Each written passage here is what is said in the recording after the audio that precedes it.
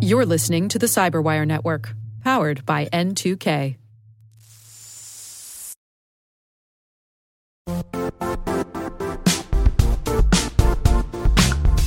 And now, a word from our sponsor, Zscaler, the leader in cloud security. Cyber attackers are using AI in creative ways to compromise users and breach organizations.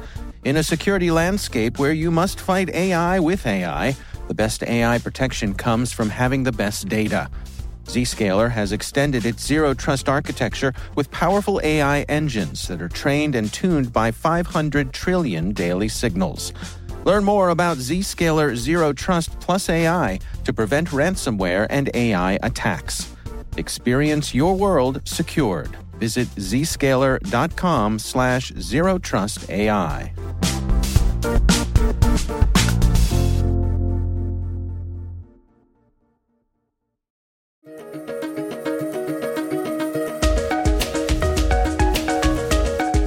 Hello, everyone, and welcome to the CyberWire's Research Saturday. I'm Dave Bittner, and this is our weekly conversation with researchers and analysts, tracking down the threats and vulnerabilities, solving some of the hard problems of protecting ourselves in a rapidly evolving cyberspace. Thanks for joining us.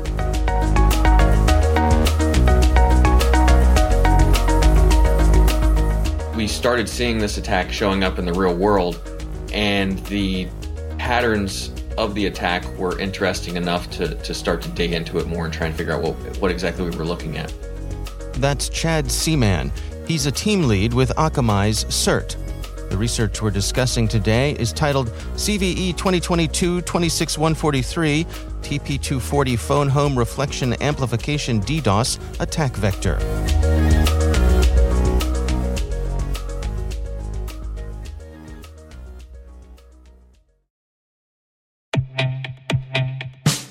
And now, a word from our sponsor, 6sense. 6sense provides award-winning cloud-based automated endpoint and vulnerability management solutions to streamline IT and security operations. With its advanced platform, businesses gain complete visibility and control over their infrastructure, reducing IT and security risks and optimizing operational efficiency. With 6sense, you'll get real-time alerts, risk-based vulnerability prioritization and remediations, and an intuitive automation and orchestration engine so you can focus on your core business goals, confident in the knowledge that your enterprise is secure, compliant, and running smoothly. To learn why enterprises choose 6sense, visit 6sense.com.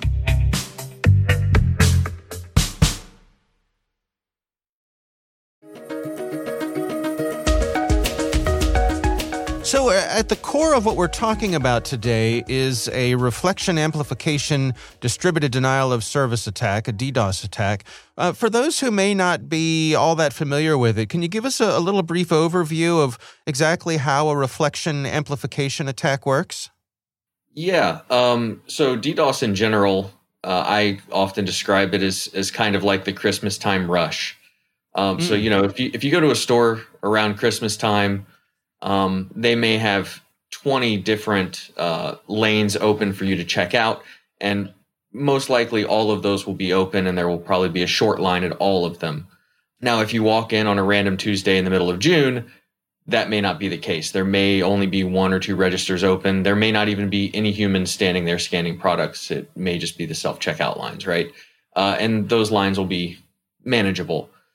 A DDoS attack would basically be like a flash mob running into a Walmart the size of a Christmas shopping crowd and then filling up all the queues without the company having time to bring on enough staff and enough hands to support that level of traffic in the physical world.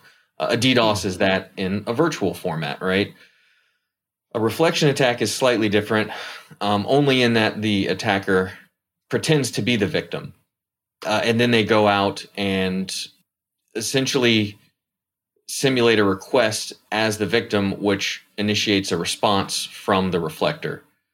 This would be kind of like I go out and I put that you're selling gas at 55 cents a gallon, and then I put your phone number on the internet and your address, and all of a sudden people start showing up and calling you, and now you're just overwhelmed. Even though you had no intention of selling gas, or you may not even have gas, but the people calling you don't know that. All they know is the information they were given, which is, hey, if I reach out to this person, they'll sell me gas at 55 cents a gallon, so I'm going to get on that, and they're going to do it at scale. Well, let's dig into this particular effort here. What exactly were you all observing?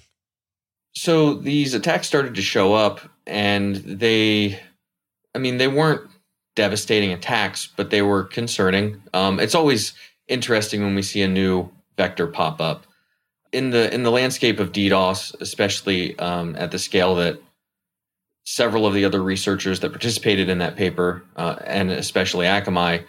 It gets pretty boring, to be completely honest. You see a lot of the same stuff day in and day out. So when you do start to see a new pattern or a new something pop up on your radar, it's always interesting because it means that somebody's figured something out that you haven't yet discovered. And this was the case. In this case, because of the way that reflection attacks work, like I said, you have to go forward and pretend to be a victim and talk to a service. Part of that response that reflector sends back to the real victim once it routes across the internet is the source port of the service that is being abused. So when we start to see new source ports show up in this type of traffic, and then within the traffic itself, there are patterns that can be identified as a side effect of the protocol that they could be abusing. Those are all interesting.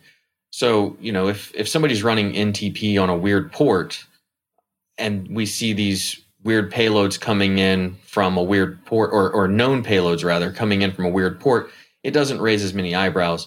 But when you start to see a truly new protocol or truly new content or pattern in the attack traffic also coming from ports that aren't traditionally leveraged for reflective DDoS, it kind of sounds the alarm like, oh man, okay, so there's something new out there. We don't exactly know how bad it hits, but we know that somebody is already abusing it because we're seeing it leveraged in attacks right now. And then the fact finding begins. How is this abused? Why is this abused? Is it misconfiguration? Are there 1 million of these things, or are there 1,000 of these things? And then you have to start figuring that out in real time as you start to learn the landscape and figure out how to best fight it. And this is an interesting one. I mean, walk us through the process of how you and the other folks on this team collaborated to find out exactly what was going on here. Like we said, it started showing up and looked fairly interesting. From there, using real-world attacks, we were able to passively identify some sources that we could talk to, because the one thing that reflection attack can't hide is the true source of the reflection node. If we see them talking to us on, I think it was port 10,074, we could go back to port 10,074 from an attack source that participated in an attack and start to interrogate that service running on that real machine that was leveraged in the attack. So from there, once we start to communicate with that, we had no visibility, right, into what the command structure or how that service functioned at all. We only had the payloads that were a result of somebody issuing a command to that endpoint. So you kind of go forward and start to poke and prod and figure out, what is this thing? How do I talk to it? Thankfully for these, because of them essentially being a test interface for different capabilities of this device, if you sent anything, a question mark or a space, it would dump back a help screen.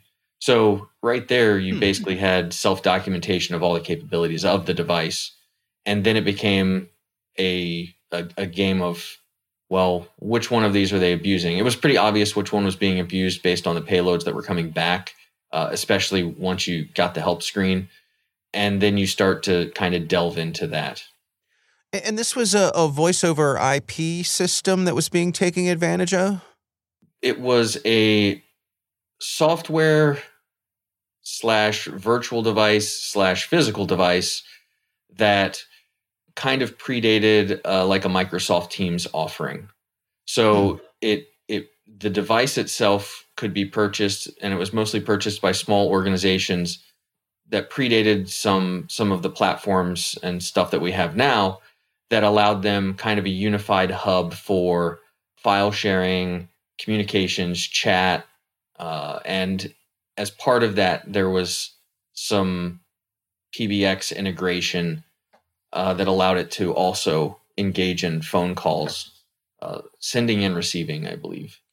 And that's what the folks were able to take advantage of, that those were opened up to the public internet.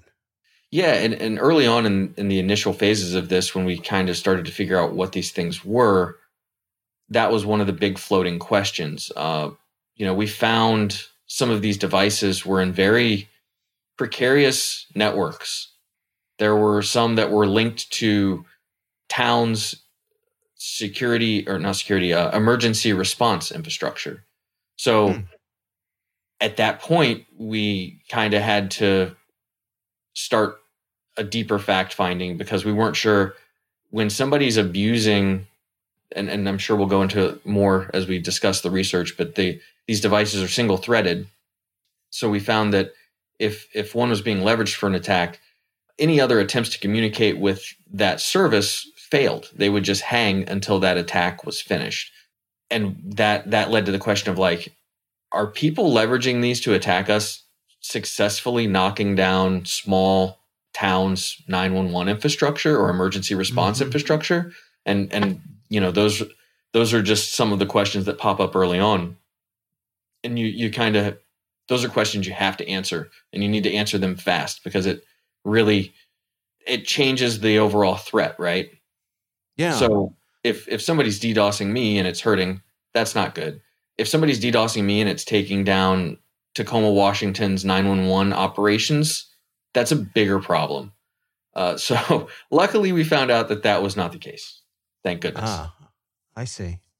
Now, this attack had a particularly high, in your research, you say it was a record-setting amplification ratio. What was going on there? So typically in these reflection attacks, the attacker has to continually engage with the reflection component. So if I'm talking to, and this is in most cases, this is not a 100% across the board case, but in most cases, if I'm talking to server A and I'm reflecting traffic at victim Z, I need to send a packet to server A, which in turn triggers a response to victim Z. In this case, because of this being a test facility that was exposed and leveraged UDP, you could basically send a single request, and that request would be processed by that test facility that would result in millions of packets exiting the reflector node, targeting the victim. Was this the result of a configuration error, or was this something overlooked in how the system was designed? This is an older system, yes? Yeah. When I first started testing it, so pretty early on, once we started to identify what the device was, reaching out to the manufacturer and trying to get the ball rolling on cleaning stuff up. Like I said, there is a virtual device component of this product. So we were able to actually get copies of the OVA images and deploy virtual devices. And in my initial deployment of a virtual device, it wasn't vulnerable. And what I found was that during the setup phase, it asks for a public interface and a private interface, and then it exposes certain things depending on that. And if a user during the configuration phase had configured it to use the public IP address as both the public and private interfaces, then this misconfiguration occurred. And basically, this testing card thought, well, this is my private internal interface, so I can expose everything to it. Or so is my relatively hot take. I haven't really dug super deep into exactly how they get into this configurable state. But in my early testing, that was something I discovered, because I'm like, great, I've got this virtual device. Let me just start beating on it. And it's not working. Yeah. Yeah, that's fascinating. Well, where do we stand in terms of mitigation? Do standard DDoS defense tools work against this? Yeah, I mean, if you're engaged in upstream filtering and that kind of stuff to shed traffic, then you're going to be okay. The problem is it's a volumetric attack. So if it's possible to overwhelm your total bandwidth anywhere in the upstream, you're going to be hurting regardless, and your mitigation options are rather limited if they can push enough traffic. All the standard plays that you would use, like I said, DDoS is fairly boring because you see the same thing over and over and over again. And a new reflection attack is interesting in that it's new, but it's not interesting in that it's all that unique. The unique part about this one was the one attacker packet can result in 220 billion amplification rate. But at the end of the day, if you were to still do source port blocking of traffic and ACLs and a lot of the standard playbooks, you would be okay so long as you had enough bandwidth to support up to your mitigation gear. Now, you've been in touch with the manufacturer of this device that's being taken advantage of here. What's their response been?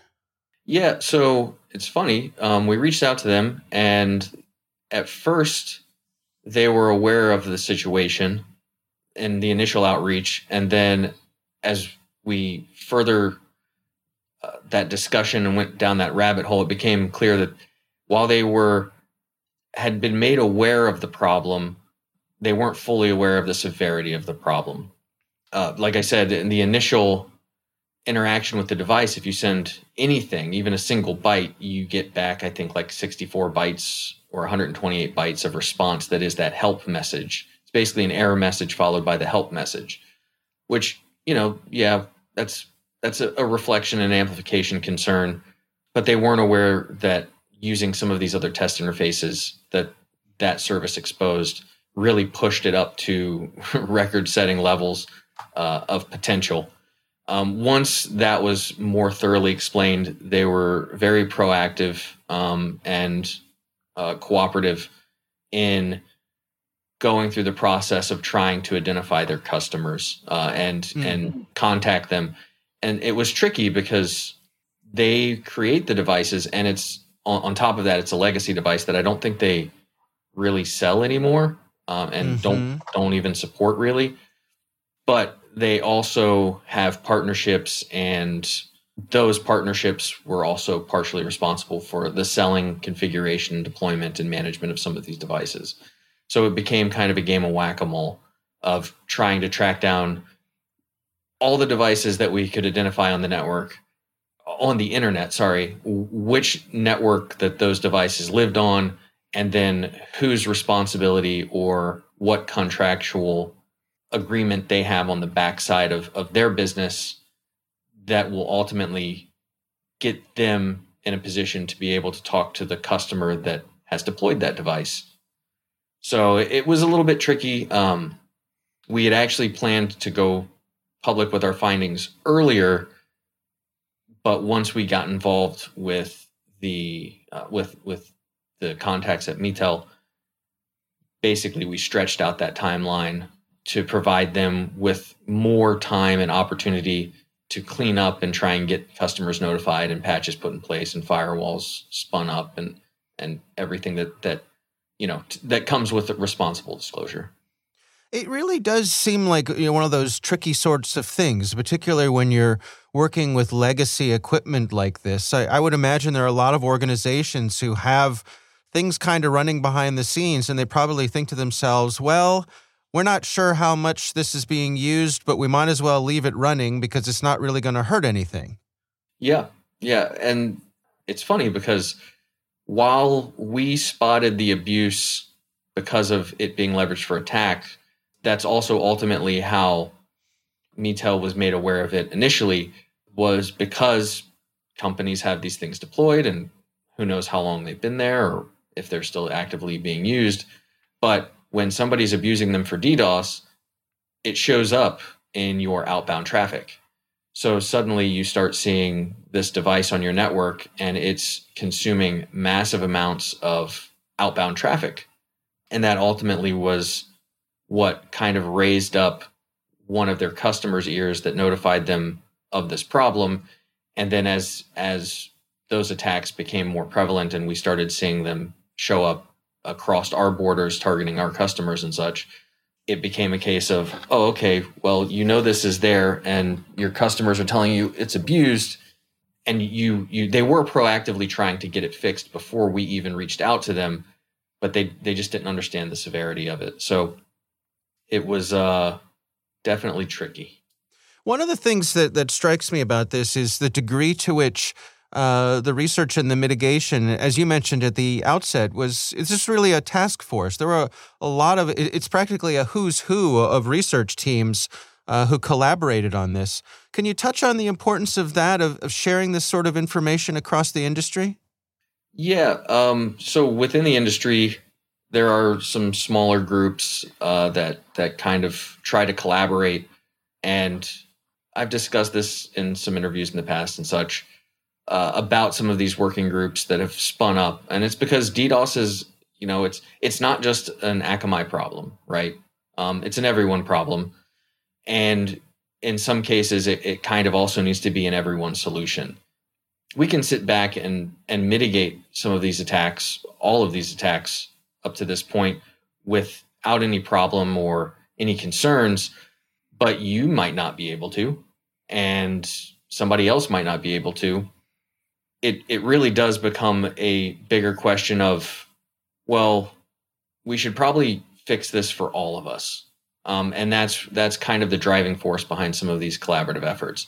So while we are direct competitors across a particular industry, we're also interested in making sure the internet stays up and functional and healthy, and no single group or bad actor can come around and start really causing widespread pain for everyone.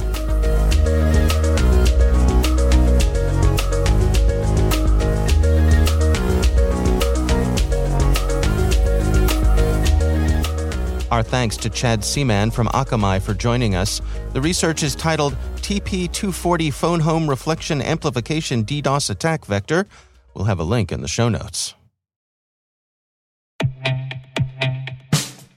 And now, a message from Cyberbit. Mastering cybersecurity is like mastering a sport. You build muscle memory through rigorous practice, then you train as a team to foster cohesion while operating under pressure. Like athletes, cybersecurity professionals thrive on hands-on simulation. But traditional courses, certifications, and open-source labs won't build you a winning team. You need Cyberbit. Cyberbit offers a hyper-realistic simulation environment for your SOC, IR, and C-suite to refine your skills, all using the market-leading SIMs, EDRs, firewalls, and WAFs they use every day. Cyberbit is offering CyberWire listeners a free live-fire exercise. Sign up your team now at cyberbit.com/cyberwire.